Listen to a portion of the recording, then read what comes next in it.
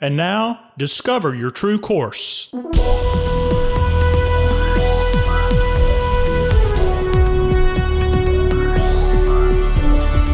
This podcast is a production of True Course Life and Leadership Development. Your host, founder and president, Dr. Michael Godfrey. Hello, and welcome to Discover Your True Course. This podcast is one way we meet high-achieving, successful leaders at the intersection of their personal and professional lives, and join them on their way to be more, see more, achieve more, and finish without regret. It's a complicated, confusing world out there, and the way through is often unclear. Who do you trust to help you sort it out? True Course is a trusted guide for high-performing leaders and teams.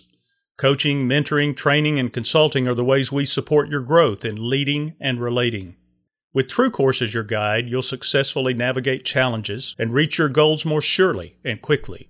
Organizations we serve become places that people love to work, serve, and be customers. This week I facilitated a group discussion about disagreement and argument. These are two skills we need so desperately, but often avoid like the plague. And when we do disagree or argue, we do a poor, largely unproductive job of it. I asked the group why they were afraid of disagreement and argument. Some of their answers were not being right, being wrong, looking bad, hurting another person's feelings, feelings of threat to self-esteem, personal respect, and even our sense of existence. Disagreement and argument are important because disciplined exercise of these have led to great discoveries and innovations through our history. They are also important because if there is no disagreement expressed between two people in a conversation, then one of the persons is irrelevant to the matter. In this podcast, I want to offer you some important tips we shared together that can perhaps help you do a good job of disagreeing and arguing. A few of these were prompted by these books. The Coddling of the American Mind by Greg Lukianoff and Jonathan Haidt. Think Again by Adam Grant.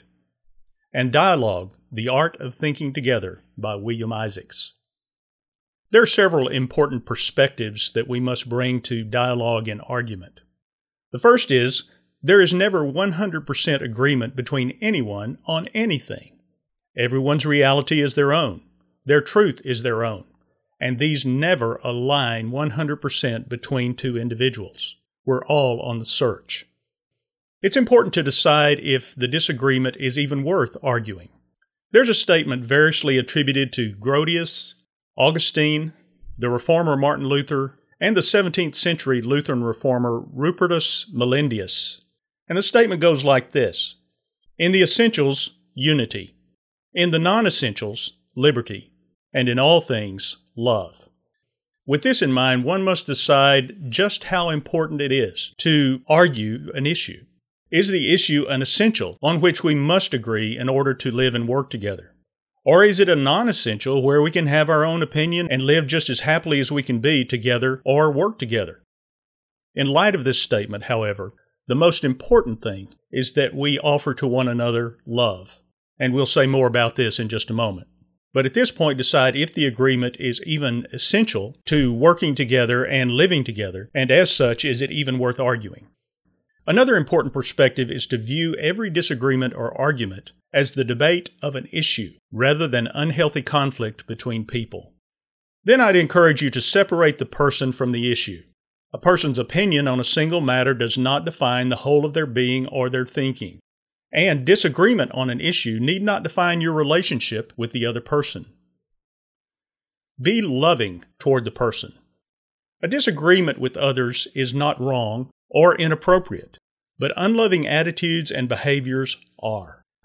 Along with love, bring to your conversation an attitude of humility. When some people hear the word humility, they think of a limp dish rag approach to life. I see humility as an appropriate estimation of who you are and who others are, and living in light of it. In religious terms, humility is seeing God as who He is, and seeing ourselves as who we are, and living in light of that, which affects our relationships to others and our humility with others. Humility is manifest when you consider other people as more important than yourself, and you don't look out for your interests only, but for the interests of the other person as well. So in argument and disagreement, you would be looking out for the interest of that other person as well as your interests. Be charitable toward their position. In philosophy and rhetoric, the principle of charity calls on us to approach the other person's argument in the most rational way possible, considering its best and strongest interpretation. This is a little bit like giving benefit of the doubt. In an argument, you may hear someone say, "Well, that's just crazy," when really they've not thought through it. This is not charitable. It is important to bring to every disagreement or argument a calm and rational demeanor. If you can't do this at the time, take a break or a time out until you can. The defensive fight, flight, or freeze response that we have when we are defensive and protective is not calm and rational. You can cultivate and maintain a more ready and consistent expression of this through mindfulness meditation and breathing. And secondly, you can do this by realizing that you are responsible for your own emotions and for your own behavior. No one else makes you feel a certain way. You feel a certain way because of your own story that is framing the situation. I might also note with you there that if you are not calm and rational, it will only exacerbate the other person's anxiety in the situation. So you can de-escalate the situation by being calm and rational. And you'll get more done there, and you will maximize your cognitive resources for the dialogue.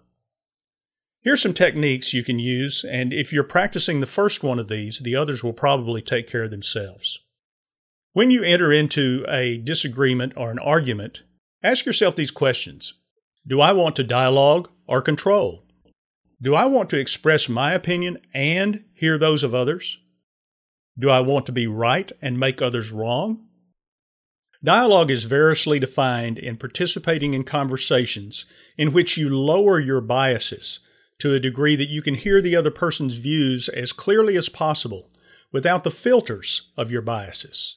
It doesn't mean you're changing your mind. It simply means you set aside as much of your own filter as you can in order to hear the person with whom you're dialoguing, disagreeing, or arguing. William Isaacs says that dialogue is a living experience of inquiry within and between people. That means that we're asking questions of ourselves and we're asking questions of others, and we're learning in the process to come up with possibly something new. Rather than fighting to be right, dialogue is about working together to learn something new. This does not mean that you're positioning yourself to change your mind about fundamentals, though you may. It does mean that you're open to new ways of thinking. Adam Grant suggests that you should argue as if you are right and listen as if you are wrong and willing to change your mind. Also in the dialogue and the argument, listening is essential. Most of the time when we are carrying on disagreements, arguments, dialogue, we're actually loading up for the next volley rather than listening carefully. We're thinking about what we want to say instead of hearing clearly what the other person is saying. Listening is to be done with empathy. That is, with an understanding of what the other person is feeling. You may not share those feelings, since that is sympathy, but you do understand them. Perhaps you've experienced them before. Empathy is a competency of emotional intelligence that can be developed. Those with whom you are speaking are trying to do what every other person in the world is trying to do. They are trying to survive, be safe, belong, and be loved, as are you. In argument and disagreement, own your own thoughts. Avoid under-responsible statements that speak for no one. So instead of using the pronoun I, you might substitute it, or some people, or one, or include no pronoun reference at all. The ownership of the idea is left in question. Don't be under-responsible. And don't be over-responsible. Don't speak for others. Overly responsible statements, instead of using I messages, substitute you, we, everybody, all. And it's frequently coupled with should and ought. Avoid being overly responsible. You can do this by simply using I messages. Avoid the perspective of good people and evil people in your disagreements and arguments. Just because you're disagreeing with another person does not make them evil and you good. Although there are good and evil people in the world, the person you're arguing with, just because they have a different opinion than you, does not make them evil and you good, and vice versa. It also does not make them wrong and you right, and vice versa. So again, back to Grant, argue as if you are right and listen as if you are wrong and willing to change your mind. As you're concluding your disagreement or argument, a good summary here is very helpful to acknowledge, well, here's where we couldn't get together, here's where we agreed, and here's what I've actually learned. Or you can say, here's what I'm working on or want to think more about in this process. And finally, I would tell you to keep the conversation open as appropriate. So many times we try to get everything done in one session of disagreement or argument. Keep the conversation open. Why? Because most of the time we need more thought time to process through. And when the emotions are lessened, we will do more of that kind of quality thinking.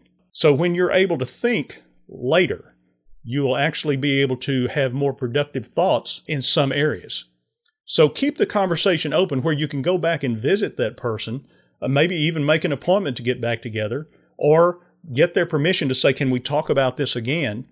And then come back to the conversation and say, I've been thinking about this and I wanted to talk a little bit more about this if it's okay. Keep in mind that if you cannot disagree or argue in these ways, you make yourself irrelevant to most conversations and issues, since you're not positioned to contribute. You're positioned only to do battle and to be right. At True Course, we coach people regularly around these skills. If you'd like to talk more about this, or if we can join you on your quest to be more, see more, achieve more, and finish without regret, please contact me at discoveryourtruecourse.com. I'm Michael Godfrey. Thanks for listening. We'll see you next time.